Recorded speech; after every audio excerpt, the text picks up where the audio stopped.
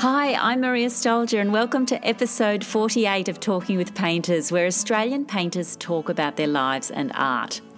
My guest today is artist and actor Dee Smart. You may know her from the popular Australian television series Water Rats, or from Home and Away, or from her feature film roles. But you can now add the Archibald Prize to that list, having been shortlisted 2 years in a row with wonderful portraits of knitter and designer John MacArthur, and this year dancer and choreographer Meryl Tankard. She took up drawing and painting after the birth of her first child, and she honed her craft while she was still acting. It was incredibly inspiring to hear her talk openly about the catalyst for taking that direction in the middle of a struggle with postnatal depression. She's had 3 shows, including most recently beautiful mixed media works exhibited at Walker Gallery and which she's planning to make into a children's book. She's also delving into abstraction and will be included in at least 2 shows later this year. She's one of the most dynamic, down-to-earth and funny women you're ever going to meet, and we had a lot of fun recording this interview. As always, all the works we talk about are on the website talkingwithpainters.com. Dee grew up outside Adelaide, the 7th of 9 kids, but we pick up the conversation where she talks about her experiences of art in high school. And I hated school. I just was shocking at school, so dyslexic and just shocking. And the only thing I loved, of course, was the art. And so what you mean as in visual art, like so drawing and painting and that sort of thing? Look, yeah, I mean, that's the only thing I was good at school. And, Mrs. Young, her name was. Mrs. Young, if you ever hear this by some chance, thank you. Because, I was at St. Aloysius College, in your class. And I remember one day she spent the whole class with a big paintbrush in black paint across a huge white piece of paper. And she said, one line, give me one big line. And getting us interested in how a powerful, confident line, if you made it all the way through without losing your mojo. Yeah. Or if you were shy or scared, you could see what that did. But we discussed that for hours. And, and I was just, I was so excited by that. Yeah. But I understand, though, that your first love is dancing back then. Is that right? It is. I was, mad about ballet. It was, I am still very energetic, and it was I was 15 and I convinced my dad that I needed to go full-time, and he let me, and so I moved from the hills down to my sister's house and I studied full-time ballet. I don't know how I was allowed to. He didn't like it, It was a bit like you were showing off, you were a bit up yourself, I still don't know how I managed that, but I did. And after that 1 year, I auditioned for VCA, Victorian College of the Arts Dance School, and I got in. So there I was, 16 on a train moving to Melbourne. Wow. And it was the most exciting time. I'm in these incredible studios at 9 a.m. doing what I love. Next door to me is the drama school, and next door is the art school. And my rubber neck's just going...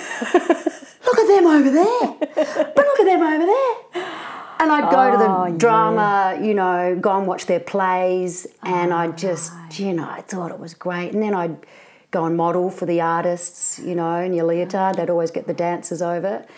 And I'd watch them and I'd go, this is cool, Right. But I kind of knew that, the energy in there was like, oof, I'm not up for that.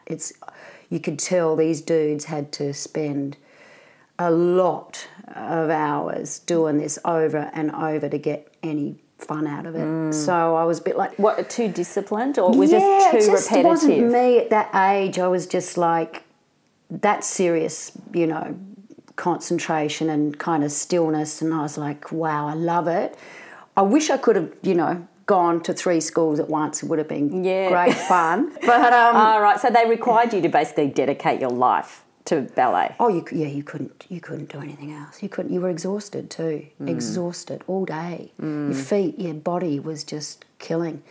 But it was at that time, I reckon, I was 17 and I went to see Meryl Tankard dance in Pina Bausch. Yeah. Now, Peter Bausch is a production. Pina Bausch is a German company, contemporary dance company, and she's the choreographer.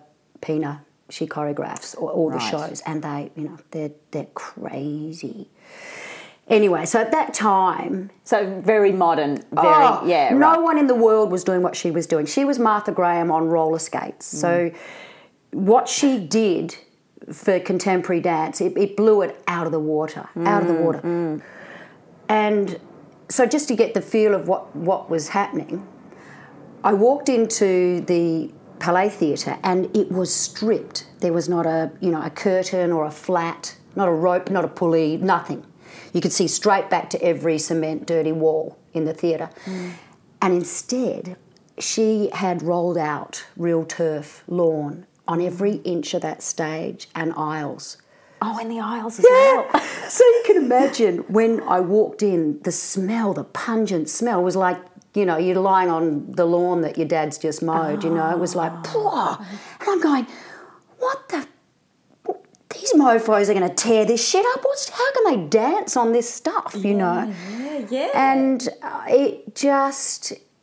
I wasn't the same person again. And Meryl Tankard danced in that performance. Now, she was talking to the audience. Dancers didn't talk. They broke that third wall. They came straight into the audience. And she made me laugh. She made me cry. She danced with the Australian Ballet. She had technique, like strong technique. But nothing on that stage and that performance was there to show off what she or anyone could do. There were no tricks. There were no pirouettes, let's do 20 frappe turns. Not one finger move was on that stage to be showy or to not come from a truthful emotion. And it was the first method acting I'd seen in dance. So I just walked out of there going, right, I'm not going to cut it here. I'm going to be in a row of 20 people, in some obscure dance company that I'm not going to love. And I hightailed it to the Ensemble Studios to study acting. So did you come to Sydney for that? I did. Right. I moved to Sydney and... what was that like? How was that? It was fantastic. Yeah. It was the most exciting time of my life. I never said I'm going to be an actor. I said I want to learn about it. I want to know how these people do this. And Hayes Gordon was the first teacher to bring method acting to Australia.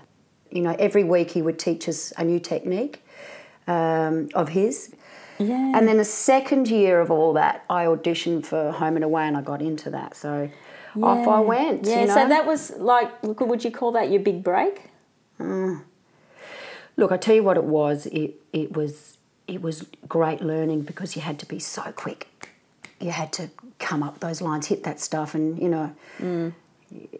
which I was up for it because I'd just spent 2 years, learning my shit. Yeah. So off I walked in there and.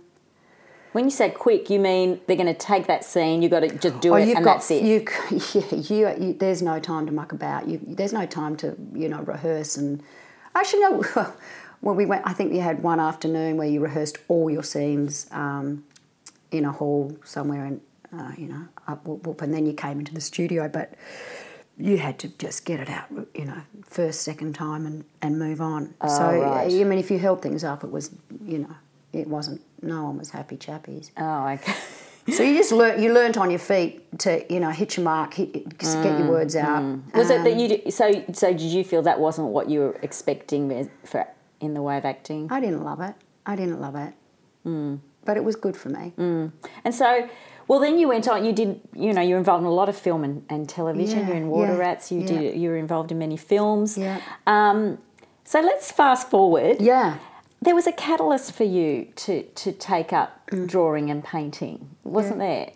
I had quite an incredible, really, for Australia acting career, and I was very lucky. And it's a very adrenaline-pumped job. There's a lot of pressure, and I've always played the lead a lot, and mostly, probably every time I did. Yeah. And it kind of, and it's a very roller coastery kind of career because 1 minute and you've got a big family every job you've got, a very big family.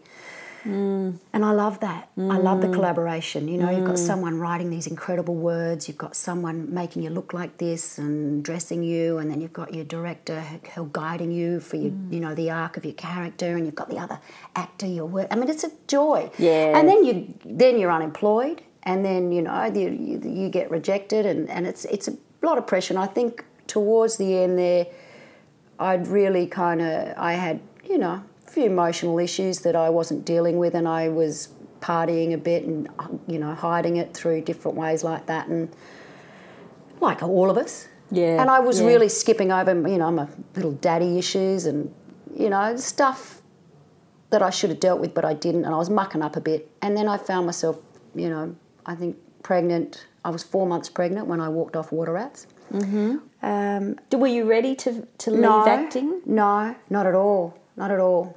But I kind of look at acting like that bad boyfriend, they keep dumping you, they treat you badly, and you behave badly. You're not your best self when you're there. You muck up and do stupid twat things, and then he dumps you and you go chasing after him again. Yeah, because you want that hit, that great pressure. I mean, when between action and cut is the most exciting, magical, adrenaline-driven moment, It's a high.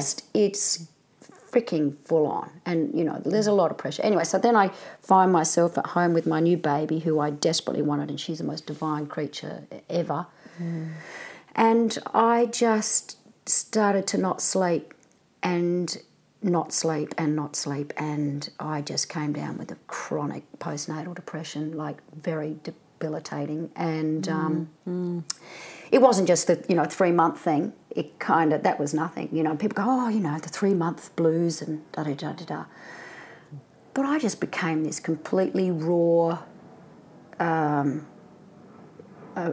just a wreck, a real wreck. And I didn't have family close in Sydney, and I didn't tell anyone, because I was completely ashamed of how I was in it. And I'm going, it's crazy, what's happening to me? I honestly thought I would never sleep again, that I would be waiting for that baby to wake up, and I would never be straight ever again.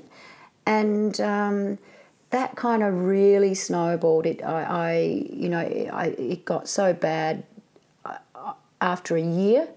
Was where it was the worst, and I've been in hospital, getting medications, and I remember going to the postnatal, and the doctor looked more depressed than me, and she's just like writing scripts and throwing new medication at me. I was a walking junk, and I was still drinking to try and, I was just trying to cope. A bomb on the edge, donkey on the edge, and I won't go into how bad it got, but it was as bad as you get. And two things happened. I found a counsellor, Wendy, her name is, and she just, detoxed me, but she just went bang, bang, bang, bang. Detoxed me, got me, helped me sort out issues quickly, and to this day she saved my life without a doubt. She's just incredible. And if anyone out there, artists, please contact me, direct message me. I'll give you Wendy's number. She rocks. She's a life coach, and still today, every 6 months I'll give her a call if something's going on, and she's just the most sane person I know. Yeah. But anyway, and then the other, of course, what you just said, the major thing. This was my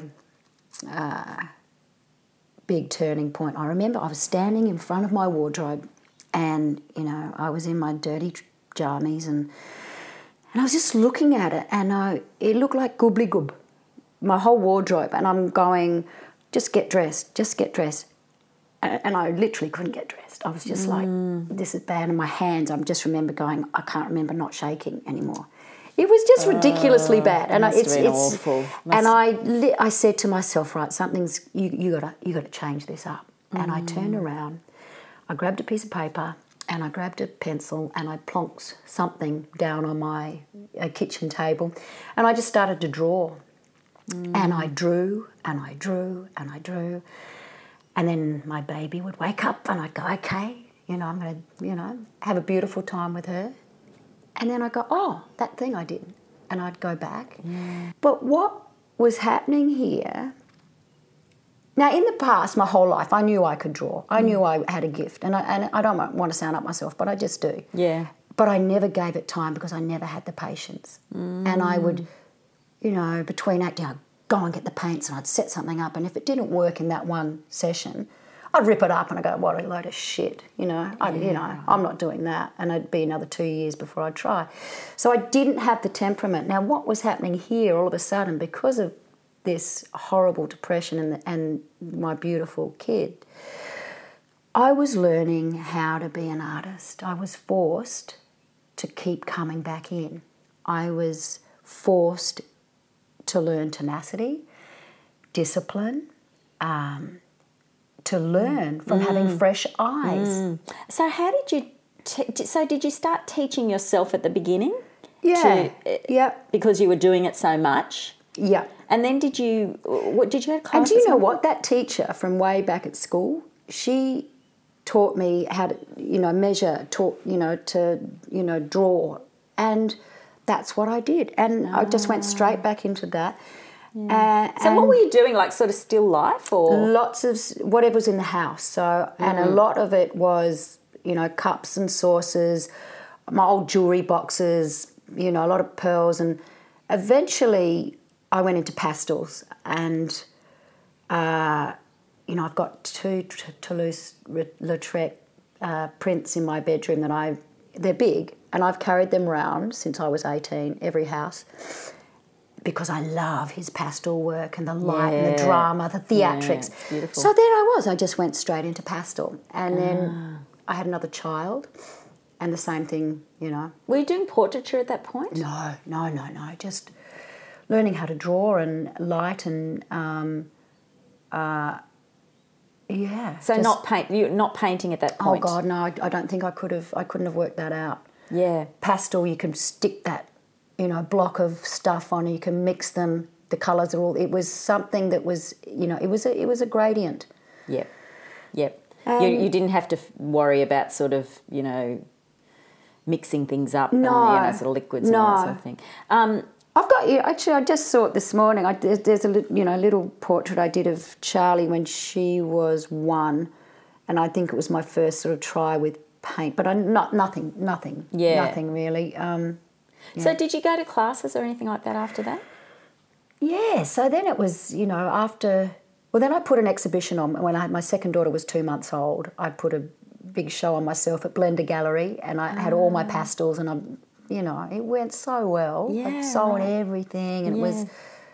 That must have been a real confidence booster. It was. I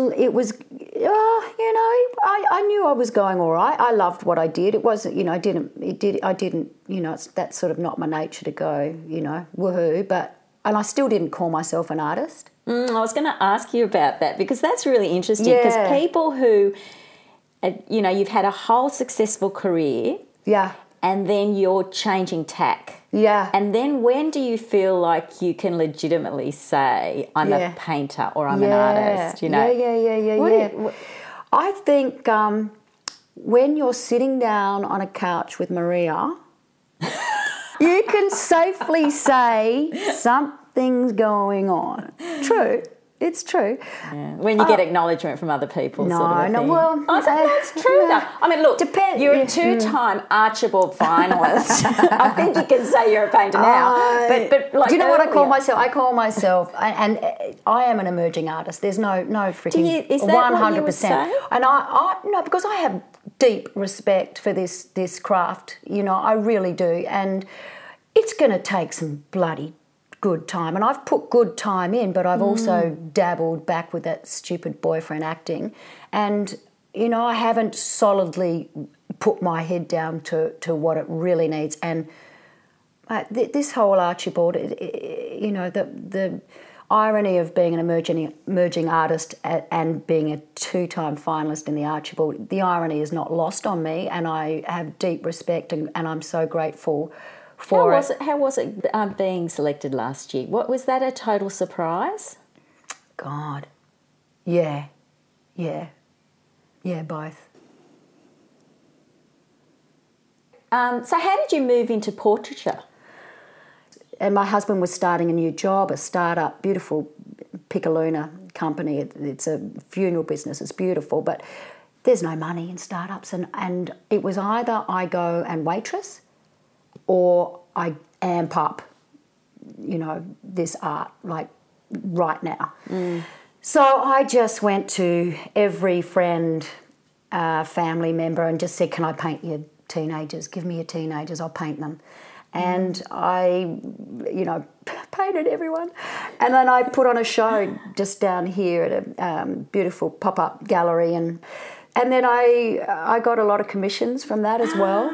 Okay. Which is really lucky, Maria, because I've got to tell you, I am the worst waitress, like, in the world. No, I'm not joking. I have... Shall I tell you a quick waitress story? Yeah. Okay.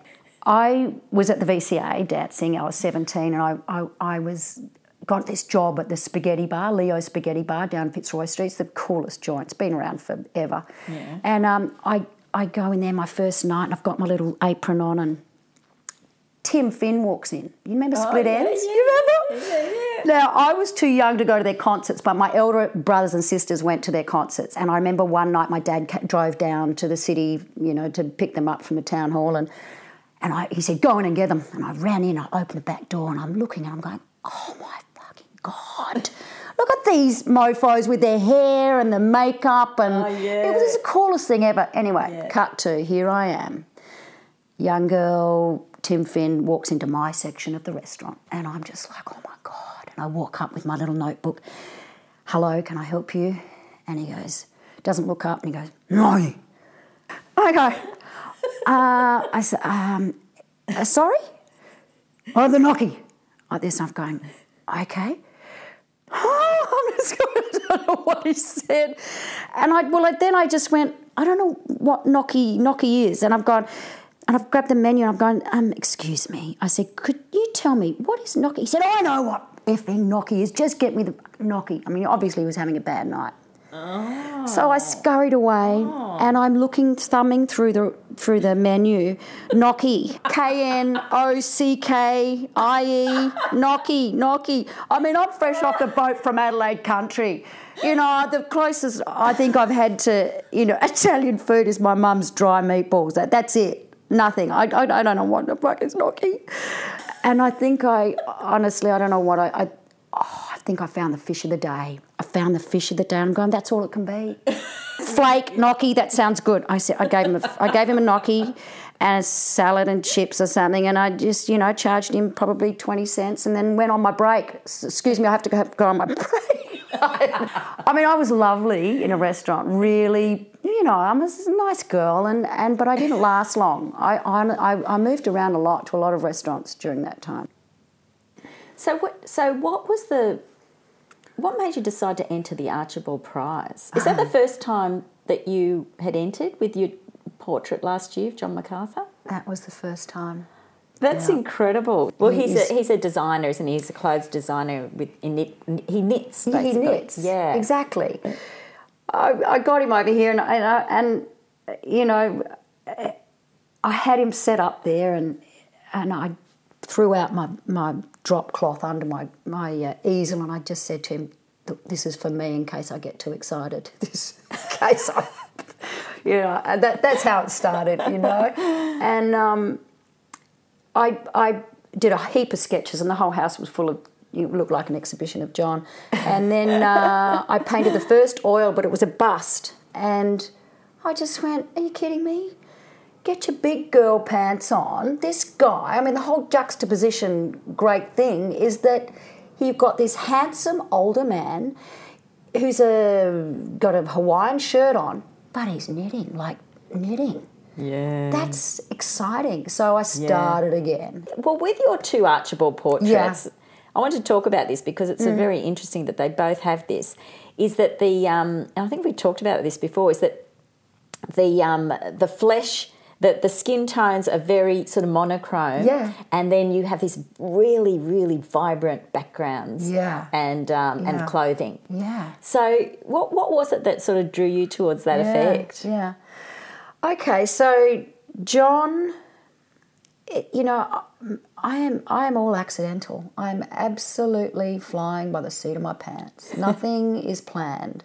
Yeah. So underneath that was this other portrait that was all greys and blues, and I started just tonally with John. I was going to, then go over with, different skin tones and glazing and stuff, and I kind of got to there, and the grey background and blue was looking awful against that, and somehow it was speaking John. It said, guy who loves sun, loves it more than life. Yeah, very tanned skin. If I keep going, I might lose it. So I kept it like that. And because John is colour, that whole background was just not working. And I chose that colour because he is that colour. And I thought it was the only other colour that would go with that shirt, or at least not destroy it. So Meryl, I actually went, right, after John was, quite a thing with that, monochrome. And I thought, right, this year I'm going to really get in there and, glaze up her skin and make it so luminous. Oh, so you intended to do that? 100%.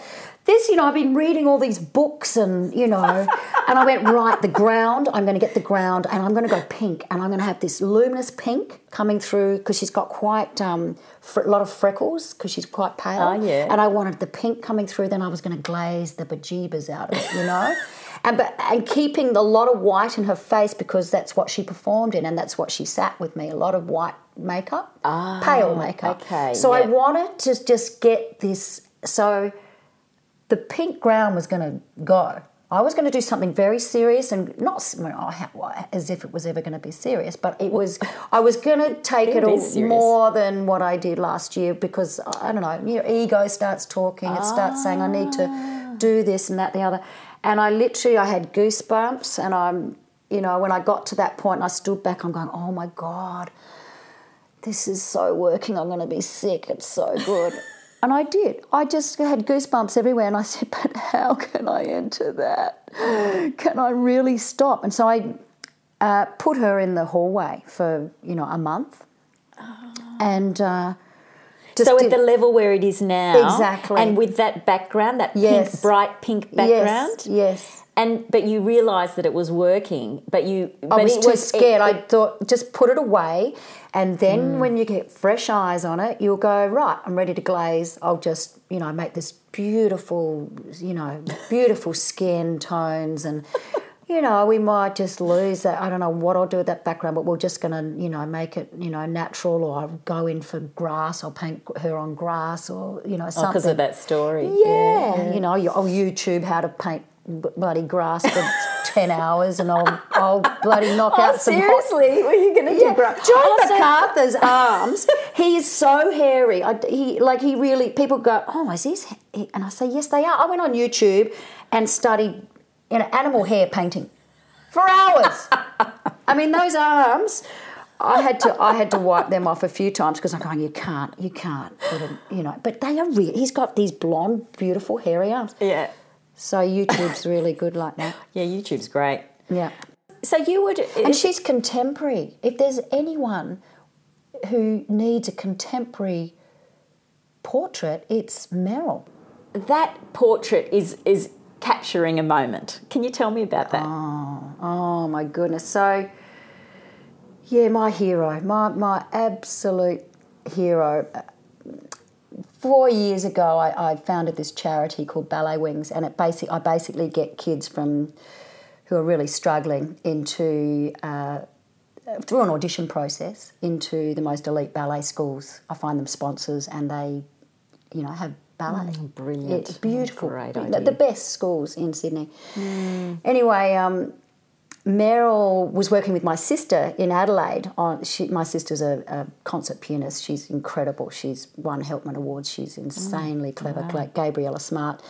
And she told Meryl about what I was doing with this charity, and Meryl, long story short, came to my house. Oh, Maria, I'd made this whole platter, beautiful platter. I didn't bring it out. I didn't offer a tea. I just was like, I just wanted to just squeeze every bit of information out of her. Long story short, I convinced her to work in workshops with all of my ballet wings kids. So we worked in the PCYC Woolloomooloo, PCYC Redfern, the community centres, the town hall in Redfern. She worked with all these crazy, fabulous kids, and fantastic. It was unreal. So then I spent quite a bit of time with Meryl, and she's quite intimidating. Sorry, Meryl, but you are. She's very reserved.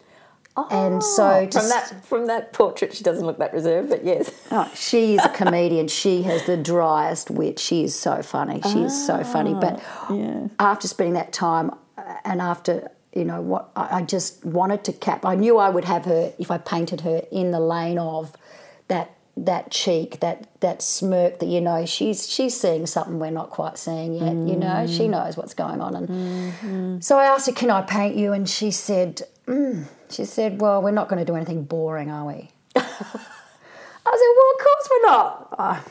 We're both performers, as if we're going to ever." And she goes, "I want to be in it." I said, "We're going to be in it." I said, "So what do we want to do?" And I said, "I see lawn. I'd love to do lawn." She said, "Well, I could be having a tea party. I remember doing this performance. I had a tea party on my own." I said, "Okay." And then she said, "Well, I've got all the costumes." I said, "What?" She says, "I have all the costumes in storage, all catalogued." I said, "Whoa, the girlfriend, let's talk costume." And I said, "What's your favourite costume?" And she said, "There's this one. I found it in a vintage shop in Perth. It's black and yellow stripe. And I performed in it with Pina Bausch." I said, "Oh, my God." I said, "What did you perform?" She said, "Well, I was talking about insects and how to get rid of insects and, flies." And I said, "Well, yeah." And she told me this story on stage. She shimmies out of her underpants. She had 2 pairs on, by the way. And she puts them on her head to explain. This is actually what... So I'll just quickly tell you. So Meryl lived in Darwin, and her father owned a very shiny black FJ Holden, and he loved to drive. So they would drive from Darwin to Melbourne and back in their holidays. That was their holidays. And because they would stop along the way to have their sandwiches, the flies in the outback were just, ferocious. So Mum came up with the ingenious idea of grabbing their little nylon undies out of their bags and pulling them over their faces so the flies wouldn't get in their nose and eyes, and they could lift up and eat their sandwich without being completely swarmed by flies. So then I had to go and, go to David Jones, and I tried on every pair of see-through undies on my head,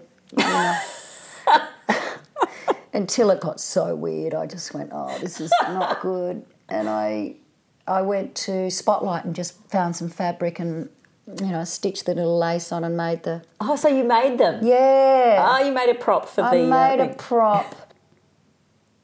You recently had, a couple of months ago, you had a great show at Walker Gallery. Yep. With these brilliant watercolour, so mixed media with watercolour, gouache and collage. Yep. They're underwater scenes, aren't they? It's quite a departure from your portraiture. Yeah. Because it's semi-abstract. Yeah. It's very fluid. It's very loose. Yeah. What was it that made you go in that direction? Yeah. Like, what were you looking for? What was the idea? After all those years, 4, 5 years of portraiture, like seriously sitting and standing, I needed to let loose, I really wanted to explore something else to have an exhibition with. And I was walking down the beach at Culburra Beach, and there was all this fresh seaweed poured up on the sand, and with all the talk of how polluted our seas are, it was just a joyous moment of looking at this strong, luscious, textural seaweed, and I went, "That's what I'm going to paint. I'll get into that." So I went back to the shack and I just painted all this realistic seaweed, and then to rock pools, and then I push it very quickly, and I just went when I got home, I just grabbed watercolours and started throwing them around different types of paper and just exploring how I could transport that ocean in another way. And then it became, it's the actor in me. They all became a story, and it was just, there was blue bottles in every one of them because they're just so divine, and the tendrils and then Gary appeared, the crab, because his shell is so texturally so much fun. And so each one was set in Gary's garden. Well, I love Gary because there's so much, it's a mixture of detail and sort of a loose wash as well. Like you've got so many areas of unstructured areas, and then you've got these creatures that are a bit more detailed and a bit more. So I got to move. I got to really get a bit loose and move. So yeah, they're great. I'd love that as a kid's book. Actually, I think that's what I'll definitely. Gary will have his own kids book. Would you write it? Shall I read you a little bit? Yes. Okay, so God, listen to me now. Please don't crucify me. This is like me up at 3 a.m. going, Gary needs his own book, and it hasn't been edited. This is like the first 5 minutes of it, right? Yeah. So it'll be about the environment, but I never will throw that down anyone's throats. It's about Gary's garden, and Gary is the star, of course, but it's also this particular book will be about colour. And I would have a yellow, not magnifying, like a glass that would come out attached to the book so a kid could look through yellow. Right. I'll just read it to you and see if you get what I mean. A yellow slice of plastic drifted down onto Gary's head. He'd been dozing, almost asleep, in his floating tulip bed. It was 2:45 when Gary opened one eye. Was that Barry, the blue jelly, looking sick to his belly? Not feeling too good, Barry. You look positively green. Oh, I can't dilly-dally, said Barry to Gary. There's a mighty big jelly, the biggest I've seen, and it's trying to catch me. It's selfish and mean. Poor old Barry was sick with fear. I'll hide you, said Gary, amongst the light green over here. Do you get me? So he's a blue bot. He's blue, but because Gary's got this yellow, he looks green. Yeah. You know what? I love children's books because of the illustrations. Great, yeah. And I can see that these paintings would be such a trigger for their imaginations. Yes. They're suggesting things that at first glance you can't see. Exactly. Do you feel a pressure now, having been in the Archibald twice, to take a certain traditional route in your career? Like, do you feel like a pressure now? You've got to find a gallery and all that sort of thing. Yeah. How do you feel about that? What I've learnt and I've had a speed learning curve the last obviously 2 years, and you just got to. I have to surround myself with people I trust, and that are going to let me grow. I don't know what the fuck I'm doing. I'm the first to put my hand up. I'm doing everything, and I have a gift for a lot of stuff. Yeah, I just do, yeah. and I want to explore. I'll find it. I don't give up, and you're doing a lot of stuff. I am doing a lot of stuff, and some people find it confusing. It's like, bite me. Yeah, totally. Bite me. I agree. Yeah, come on my journey or don't. I don't care. I'd love to just be in one lane, but I do. When I have an exhibition, I will be in one lane, and I'll fight, and I'll do it. But I think that's the thing with artists. Whatever they produce, it's them. Yeah. Just because it's different, it's different, you're still using your own natural talents and your own inspiration to produce what you produce. When I grow up, I want to be this abstract, mad painter. I see myself down south in a little shack with a huge studio and my big canvases up, and that's where my big, that's really gets my floats my boat. Really? So and that's something that you think at this stage it doesn't fit your lifestyle to be doing that. I'm always doing it too, Maria. I'm always and I've got a group show at St Cloche at Christmas, and I'm putting. God, I love Kitty. She said, "Yeah, I love your abstract." Like I don't show them. But I've always done it, and I love it. And I is that flipping love it? Is that what medium are you using? Paint, acrylic, because it dries quickly. Is it so? It's different from your watercolours, I take it, or yeah. So possibly closest to this, this feel. So like the collages we're looking at The on your wall. collage, more that way, more just See more in layers and shapes and balance of every. And I know it's the hardest thing. And I think that's why I'm not out there loud and proud with it, because I know it's going to take. It's the hardest thing. It's harder than any painting because it's so subjective, and it takes. I'll find that lane, but eventually that's where I'll be. And also, I just wanted to lastly ask you about if you have a routine. Are you sort of? I do these days, and if I've got a deadline, somebody's got a portrait they need done for something, and an exhibition. I'll be every day without fail. It's non-negotiable. Sand shoes come on, and I go and do something, either a daggy, gym class or a yoga or a walk every day, every day. So if it's, I might have to go early, but I'm back at the house at 7:45. I'm a shift worker. And then I start my first shift, which is feeding my kids. They eat beautifully, and I make all their lunches, and I get the littlest one to school. And I will be back here at 9:00, and I will stay in there in hell, heaven, whatever goes on, until 3, and then I pick up. I've done it all, picked them up, made every lunch, and then I feed him again. I meditate every day at 5 without fail. So the same time every day? Yeah. Right. Going to meditate, everyone shut up. That's what I say. Oh, right. 5 o'clock's an interesting time to meditate. It's a great time. It's either that or a bottle of wine, don't you reckon? Actually, that's really interesting. And I've had it by 5. I'm like ready to go. Yeah. How am I going to start the next shift of dinner?